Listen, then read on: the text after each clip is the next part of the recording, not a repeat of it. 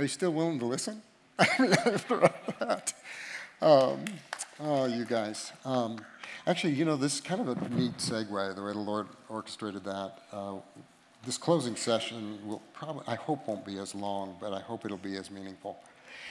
Before that, I want to just show you, it'd be easy to have ended that last session just with redemption. So we have creation, fall, redemption, God's original plan for marriage, the corrupted plan that sin did, and the breakdown in relationship with God and then with each other. And then, hallelujah, redemption. But remember I said the Bible begins with marriage, and the Bible ends with a marriage. So can we put that last slide up on restoration? On this one, do you notice it's not Adam and Eve, it's not husband and wife. This time it's God's global glory through the marriage of the Lamb. This is where he makes all things new. No more tears. No more sin. No more Satan. I'm so sick of sinning, you guys. I look forward to seeing Jesus face to face and not sinning before him. I'm so looking forward to that. Now it's Christ and his bride. There's an eternal union, eternal communion in a new garden. It's a new garden there. Isn't that great? It's a new garden in the new heavens and earth. So a couple of quotes are on your paper there. Our marriages have eternal importance, not because they last forever, but because they prepare us for eternity with Christ. The other one is we view our marriages today with a vision of marriage on that day. So remember the vision? My people perish for lack of vision. So we're going to look back at God's original design. We're going to look back at redemption. And we're going to look forward at the new day, that day, when all will be made new. And we'll see Jesus together face to face. The best way I know how to communicate that, you might have heard this story. He was of a stone carver, and there's a big, tall building they were working on, and the guy was talking to the man who was shaping the stone, right? A lot of dust happening because to shape a stone, it sometimes is hard work, and there's a lot of cutting, and you just sometimes wonder why all this cutting. So the man was watching, and he said, "So what are you doing? It looks like the project is just about done. Where's this stone going to go?" And he said, "Well, you see that tower up there, really the highest point almost on the building." He said, "If you look closely, there's a missing piece up there." He says, "I'm working on this stone down here so that it'll fit in up there." I think that's a good way to describe God's plan for marriage. It's way bigger. It's when we said, marriage should be held in honor among all. It's so much bigger, you guys. It's so much bigger than just personal happiness. It's so much bigger than just next generation. This is about eternity. It's about eternity. That's why God's doing this. This is a magnificent thing the Lord is doing. So would you do this? It'll take a second. Don't put the one with Adam alone. Would you put your 4 pages together? Creation, fall, redemption, and it might be a little tight squeeze at your table, but would you spread them out and kind of almost like you were attaching them, if you were going to tape them together? Because here in front of you is the magnitude of marriage. This is why we hold it in honor.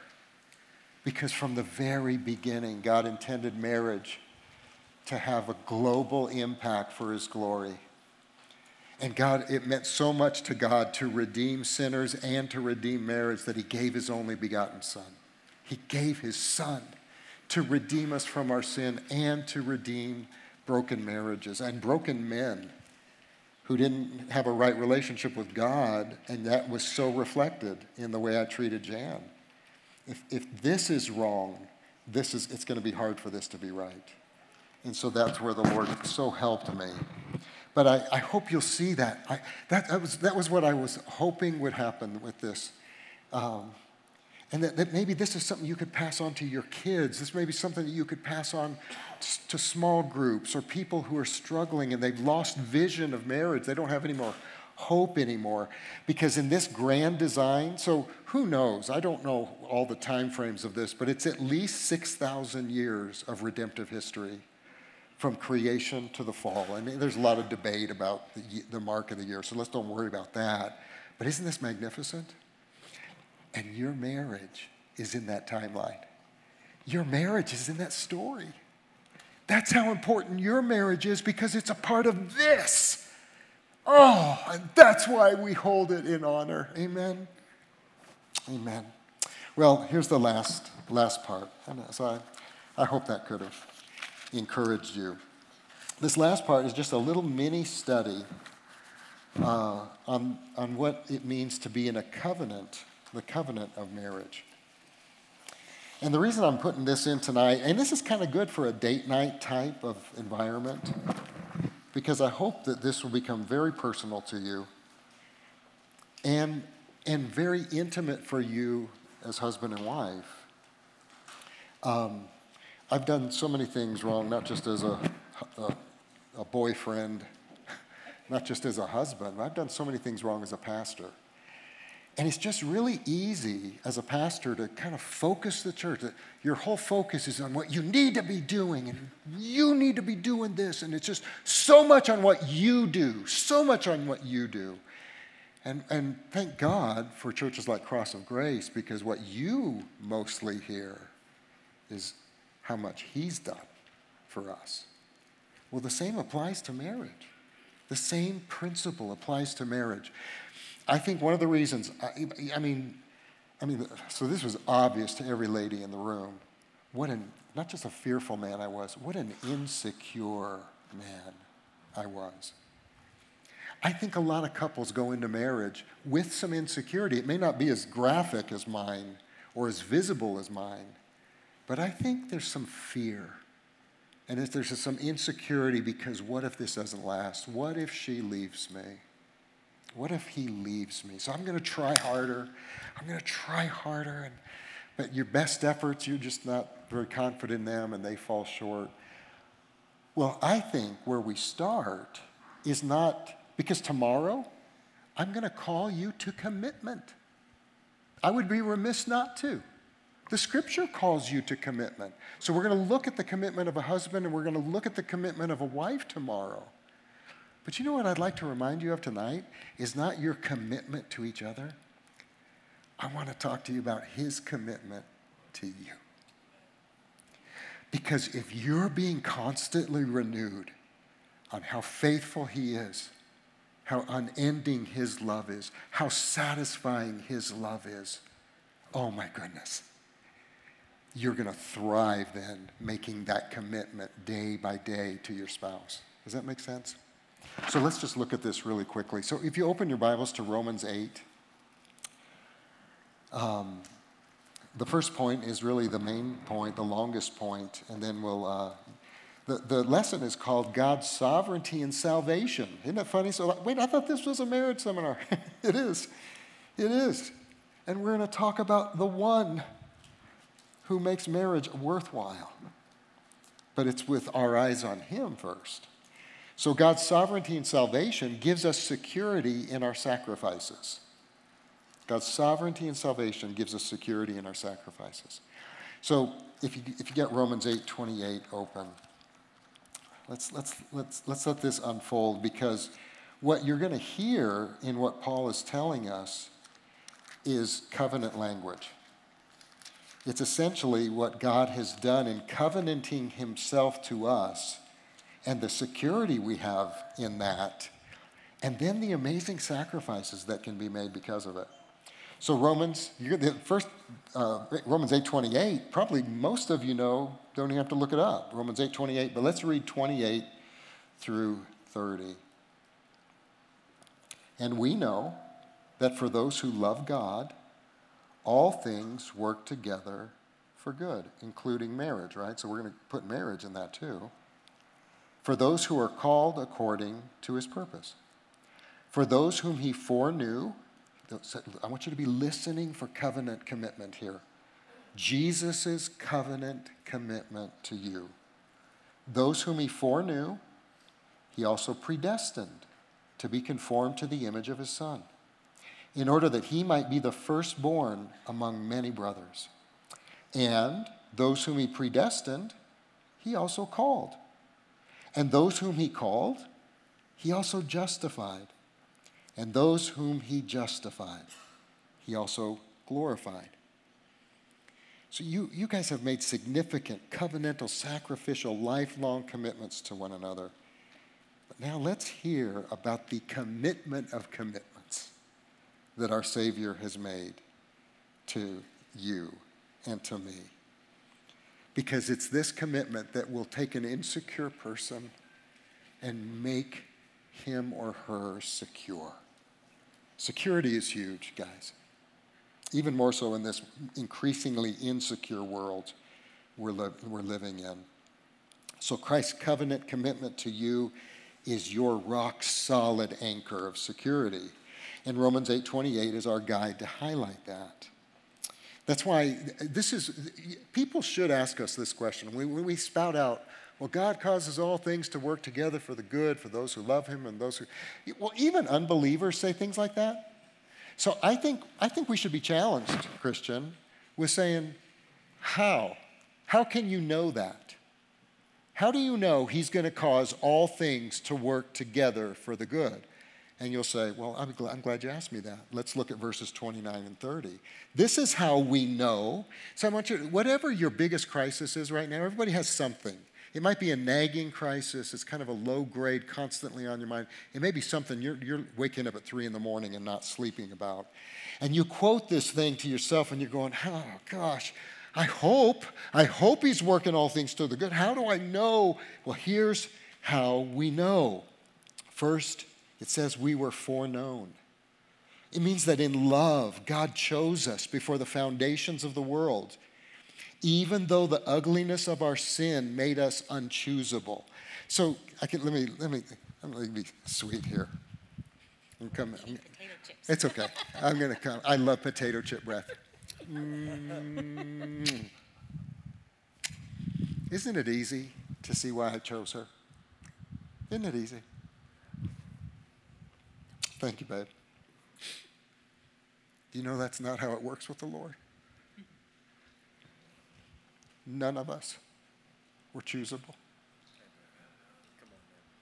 So our world works on, she's a fox, right? Come on. Do you even say that anymore? I don't even know if you say that anymore.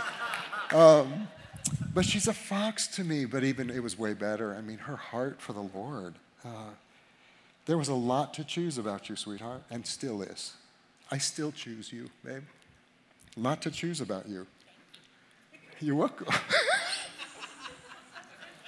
Thank you, she said. I don't know if you heard it in the back of the room. That was appropriate. That was a good thank you. That was good.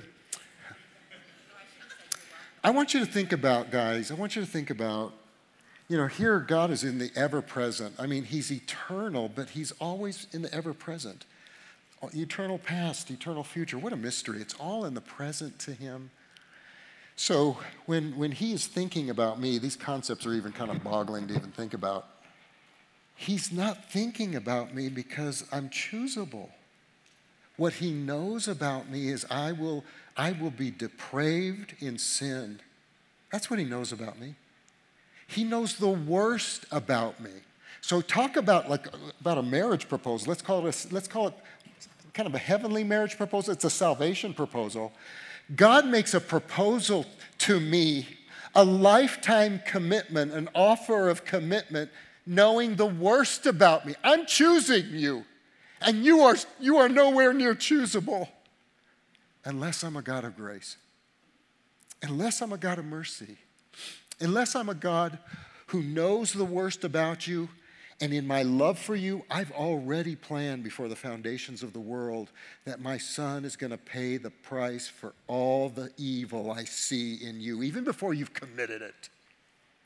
If you haven't read the book of Hosea for a while, Go back and look at the commitment that groom made to a bride who not just left him, but into harlotry, into prostitution.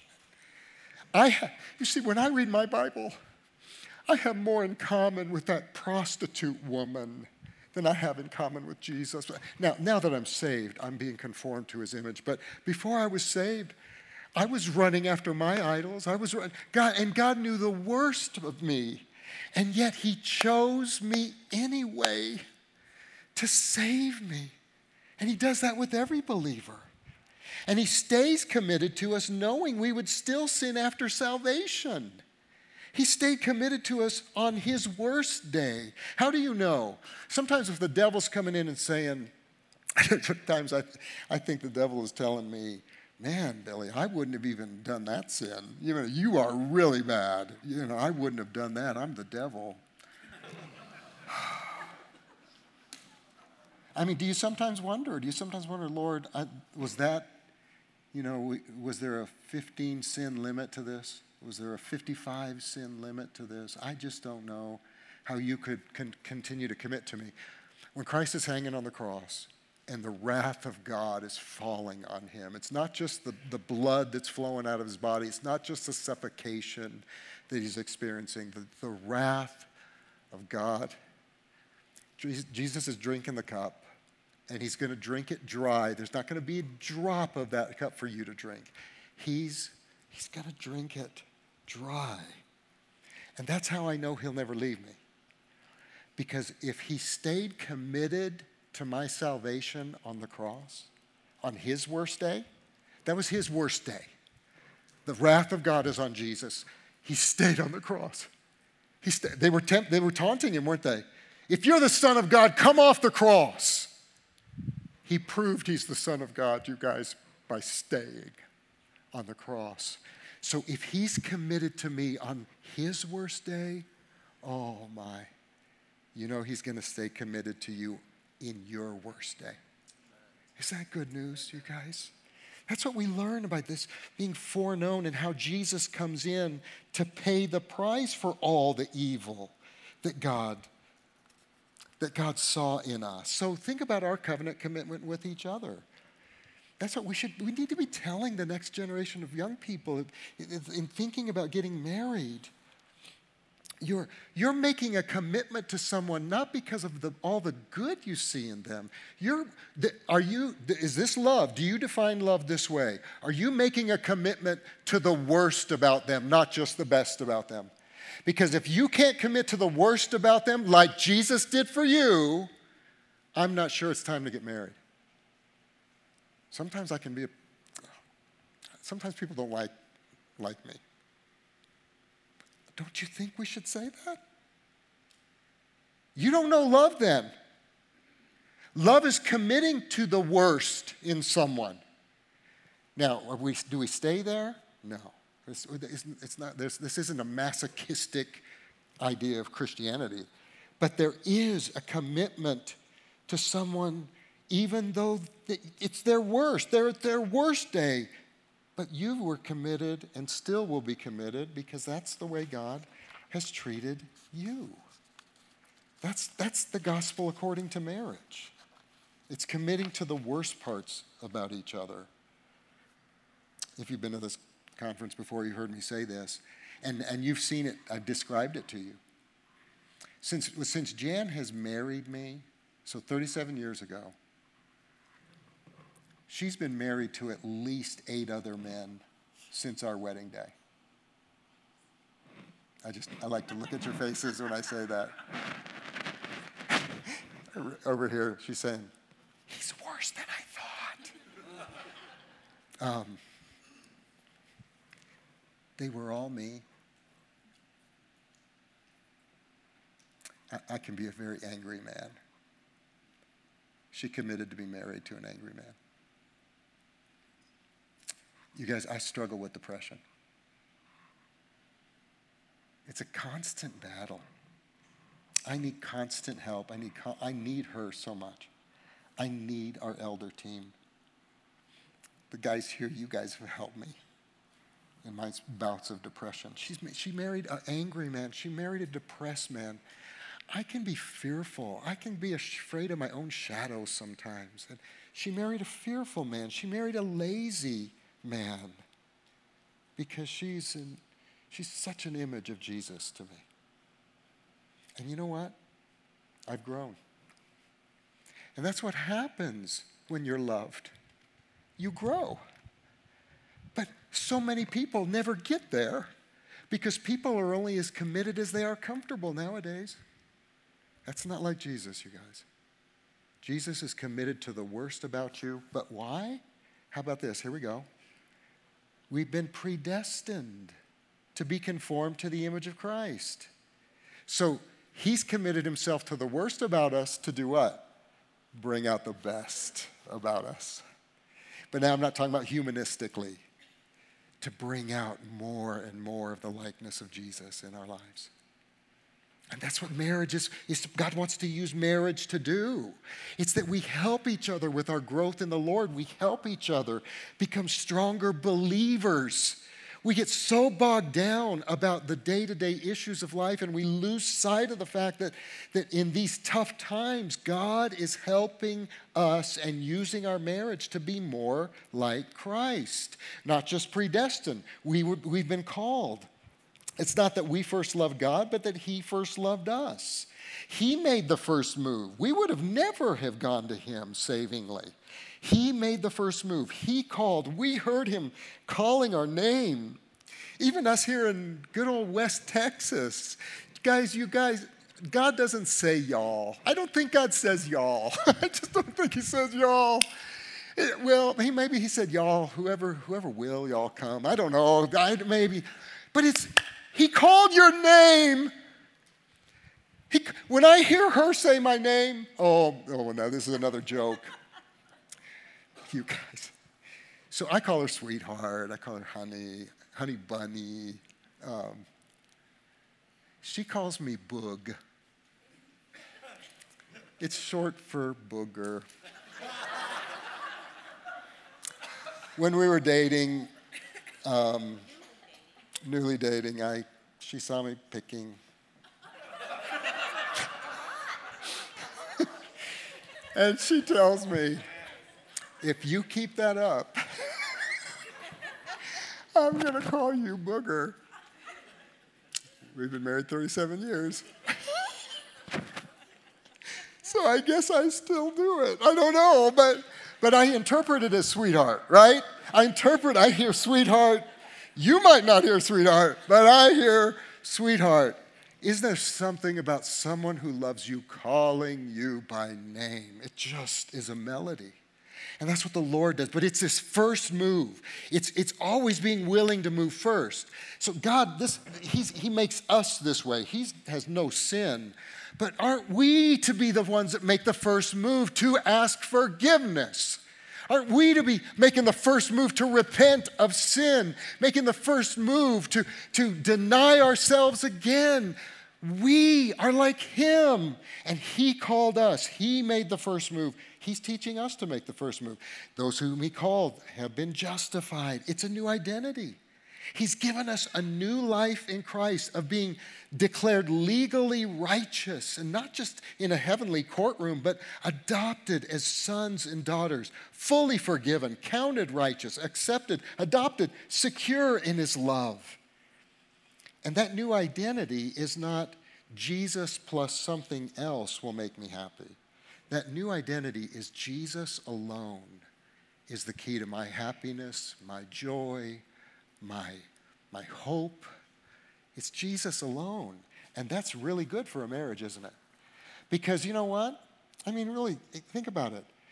I don't know how you guys are doing. On any given day, one of us is giving more love to the other than the other one. I don't know that we're ever 50-50. You guys, don't get me started. I hate that. Well, marriage is 50-50. It is not. Oh. Marriage is, I don't know what. Marriage is Jesus is my all in all. All to him I owe. And so my life is Christ. living my life means loving others. That's Christianity, isn't it? And that's what Christian marriage is. We're not, it's not me plus a good spouse. It's not Jesus plus a good spouse. That's the key. That's the key to making my life happy. I'm going to use a phrase. I'm going to ask you to say it after me. Even a great spouse makes a poor savior. Will you say that with me? Even a great spouse makes a poor savior. John Newton put it this way: the greatest danger to a great marriage is making an idol out of a great marriage. It's looking to your marriage or looking to your spouse to give you what only Christ can give you. And then the last one is that we're glorified. So remember that whole picture of the new heavens and new earth. God speaks of it here in the past tense. It's really wild. He sees our salvation as though we're already in heaven. That's how hopeful he wants us to be, right? That's how he's never going to let us go, because he's talking about heaven as though you were already there. That's how strong the promise is. And that's what we need to be aiming at. Essentially, what Jesus is saying is, I'm going to walk you all the way home. Sweetheart, would you come up and help me with this last little thing? So when I do a wedding, people go, your pastor's the weirdest guy in the world, because we dramatize some of this stuff in weddings, not in crazy ways, but so let's say Jen, you and I just got married, and the preacher said, "You may now kiss your bride. Are you ready? Come on, baby, are you ready?" Okay, and now he says, she's telling me, I just put lotion on my hand. And now he says, I now pronounce you husband and wife, right? And so one of the things I tell the couples is, I want you to walk down this aisle, celebrate. Let's celebrate. Let's hold marriage in honor. But you have a responsibility. You're not just walking each other to the reception. You're walking each other all the way home. You're walking each other all the way home.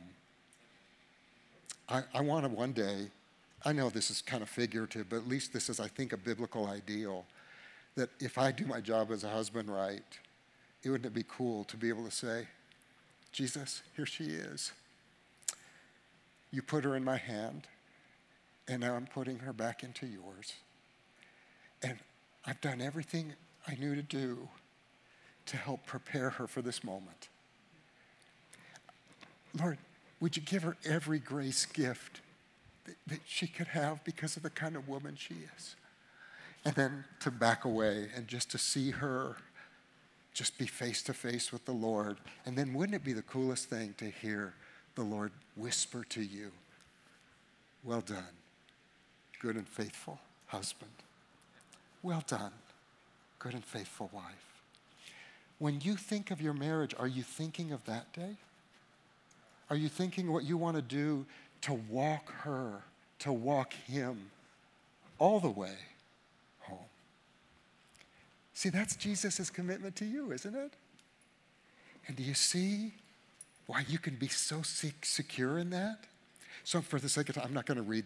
Would you read the rest of chapter 8 when you go home? Because guess what the rest of chapter 8 is? Neither height nor depth, nor principalities nor powers, nothing in heaven or earth. What? Say it with me. Can separate me from the love of God in Christ. And now you think that the story would end right there. Oh, I'm so secure. His commitment to me has made me so secure. So my question, a little quiz here. So is the goal of security? Because that's what we do. We're such goobers. We take things of the Bible, we let them stop with us. They're never intended to just stop with us. God didn't just make security, I just want you to be secure. An unbeliever can go for that. The reason God makes us secure is so that we, like our Savior, would be people of sacrifice. So if you read into chapter 9, so read the rest of chapter 8, okay, would you do that? I think it'll bless you. Read into chapter 9, and Paul says, it's so bad that there's a chapter break there. Paul, he's so secure, this is what he says next. I'm grieving because so many of my Jewish brethren do not know the Messiah. My heart is breaking. And he tells the Lord, God, if it could make a difference, would you curse me? If they could be saved, if you cursing me would make a difference and it could lead to their salvation, would you curse me? Where does a man get the heart to make a commitment like that? Of course, that's not going to happen because someone already was cursed, right? Jesus was already cursed. But he's become a lot like Jesus, hasn't he? He's saying, I'll lay my life down too if it could lead to someone else. Well, that's what happened. Christ's commitment and covenant to him, the security that he has in Christ. What do we do with the security? We lay our lives down in loving sacrifice. And it starts with husband and wife. Amen. So here's how I'd like to end. You know, if I could, I would lower the light. I'm a goober here, but you know what? Let me put on some soft music. No, I don't mean it. But you know what? Now and then, I feel led to tell Jan, you know, I want to renew our marriage covenant. I need to renew our marriage covenant because I've lost sight of some things. I've lost sight of loving Jesus the most, so I could love you the best. I've been really lazy. I've been really thinking a lot of myself lately. I just want to renew my covenant to you because I want to walk you all the way home. I want to walk you all the way home. I think it was Dietrich Bonhoeffer who he was pronouncing a man and woman, husband and wife. And right before he said it, he said, from this point forward, it won't be love that sustains your covenant. Meaning, it's not going to be your feelings that are going to sustain your commitment. Boy, this is so the world, isn't it? But you know, this can creep into Christians too. Sometimes we think we've fallen out of love. The feelings of love aren't there anymore, so of course, I guess because the feelings aren't there, we're justified in breaking the commitment. And God is saying, no. It's your covenant that sustains the love. The feelings of love will grow again in the soil of covenant commitment. That's what God's promised to you, but that should be your promise to each other too. So I'm going to hush and just give you a few moments to just pray together. And the first thing I would encourage is, Lord, thank you for reminding me of how much you love me. And help me to grow in the knowledge of your love. Help me to be more secure so that in that security, I could lay my life down for my spouse the way Jesus laid his life down for me. And then, Ricky, then you guys would just close. Can you do that? And again, you know, there's 1,000 people here. I mean, you go, just like Billy, doing all this stuff. This is not a romantic play. There's all kinds of people here and all that kind of stuff.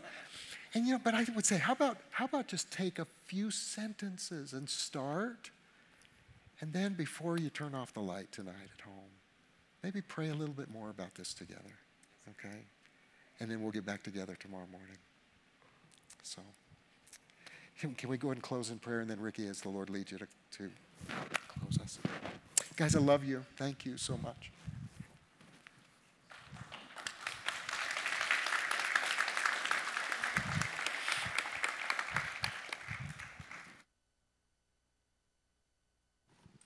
That's good, guys. All right, well, let's do this, guys. Let's just take a minute, and I would love to respond the way that Billy has encouraged us to respond. And, you know, it just doesn't mean you got to, like, renew your vows and try to remember everything. And what did I vow to you? You know, especially if you wrote your own vows, you're like, what did I say? I bet your spouse remembers it. But doesn't mean you have to go through all that. But just taking a moment, and whatever this looks like for you, being quiet before the Lord for a minute, or even praying together and saying, Lord, thank you for this relationship. Just thanking God for your marriage is one thing you could do to respond in this moment.